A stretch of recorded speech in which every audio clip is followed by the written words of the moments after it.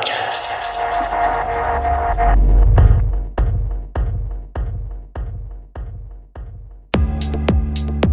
Delicate, like the lace of sensual undergarments, and simultaneously the opposite, stealing into a private space like a thief for glimpses of forbidden treasures held in reserve, to be shared only with someone not you.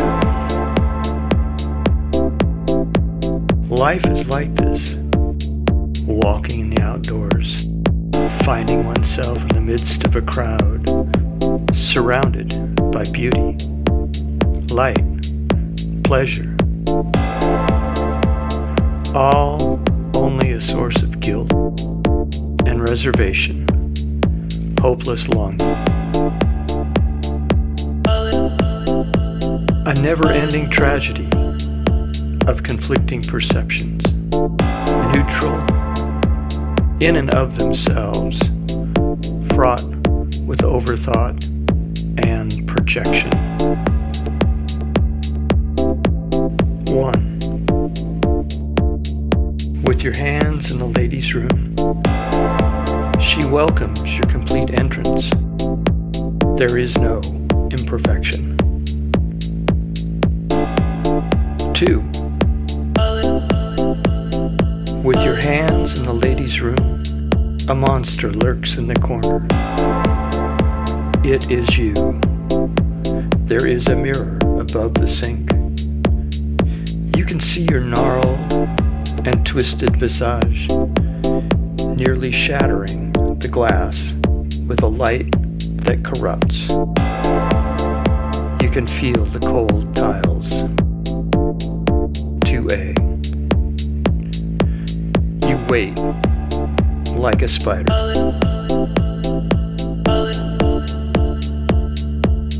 3.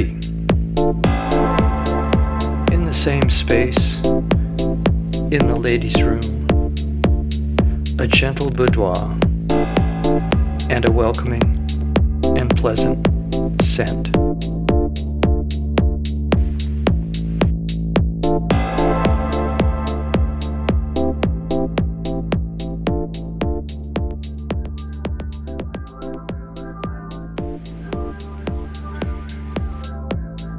Benny, the desecrating angel, stumbles into the washroom. Ye gads, seem to have wandered into the ladies' loo, he says, not quite slurring his words, beyond tipsy, not quite to fall down. Expansive in his delirium, delusionally intoxicated with his own clever and insightful wit, he declares, "But a loo is a loo, and loo I must." He steps into the stall. The missing urinal be damned, or at least ignored. Business concluded, with an air of, "Yes, I am always upstanding and proper," he leans against the sink, soaps his hands from the dispenser. Idly, while washing, his attention turns to the mirror, and he jumps. The hell was that? A big pair of eyes fixed on him from the corner of the washroom. Kind of gray thing, and curled up, wrinkled and pouchy skin, just short of mottled. Benny turns and hunches down, inspecting the thing in the corner. "Handsome devil you ain't," he says. Doesn't quite ring right to say handsome angel you, does it? No, the devil's minions are the good-looking ones, right? We angels? A bit tubby, a bit real, let's be honest. Takes the devil's gift of deception to use beauty as a mask. Oh, but we wax philosophical on a night on the town, huh? Huh. He turns to the paper towel dispenser, pulls the handle, twice, 3 times. Has anyone ever just used a single pump of the public space paper towel roll? Tries his hands, turns again to the corner, and watches a couple seconds. So, little thing curled in the corner. I know just who wants to see you. A sucker for scrunched up and curled like a kicked dog, skin mottled and wrinkled and, well, but aren't those sad eyes cute? Hey, little guy, I'm gonna go get a nice lady to get you all uncurled now, huh? Aww. Benny pushes his way through the crowd, ignoring the blare of the red dirt country rock and slipping through the writhing crowd to the bar, where the music isn't quite so conversation-squashing loud, and where Shirley, the elevating angel, his other half, is entertaining several bleary-eyed cowboys with off-color jokes and a generally flirtatious banter. "Hey boys, my girlfriend here and me need a minute or two private-like." The cowboys praise him, instantly hive-mind understanding that there is no reason to accede to whatever crap he might think important, especially when it's coming between them and this luscious little filly. That is, until Shirley puts the word on him. "Back off, boys. I'll be back in 2 shakes of my cute little butt." They disperse, but not without an ego-saving glare Benny's way. "Entertaining the locals, huh? Aren't you worried you might, I don't know, maybe rile them up and start a riot or something? Anyway, come here," Benny says, pulling at her arm like a little kid at the zoo won't take time to go for a change of scenery. Shirley doesn't budge from her bar stool, cute little butt being a bit of sugar on the truth this angel got some body mass on her. "What's got you, I don't know, panties, girdle, wings in a bunch, leg on my arm and tell me what for?" "For something in a restroom, you gotta see." Gee now, there's something that'll just make a girl's heart go bumpity-bump. Something in the restroom. Sure that it's worth me giving up playing with the cowpokesy's beer-soaked brains? And, well, everything else.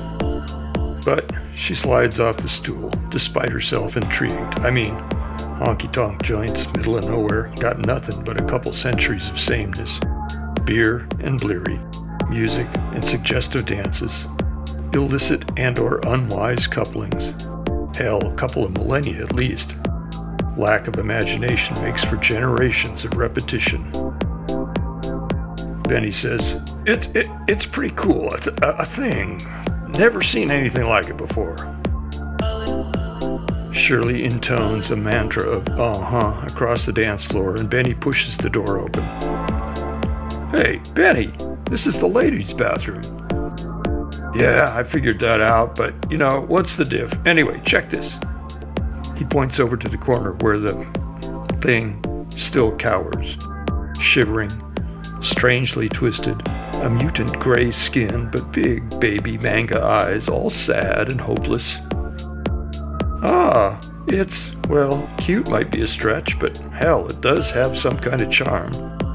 So, what do you have in mind?" "Have in mind?" "Yeah, what do you think I'm gonna do? Get all swoony on you and ask to take it home with us? Maybe you forget, there's a strict no pets policy upstairs there." "Oh, fuck, I forgot about that." He eyes the thing critically. "Maybe not such a big deal. Thought you'd think it was cool." "Nice try, Benny. Give you an E forever, huh?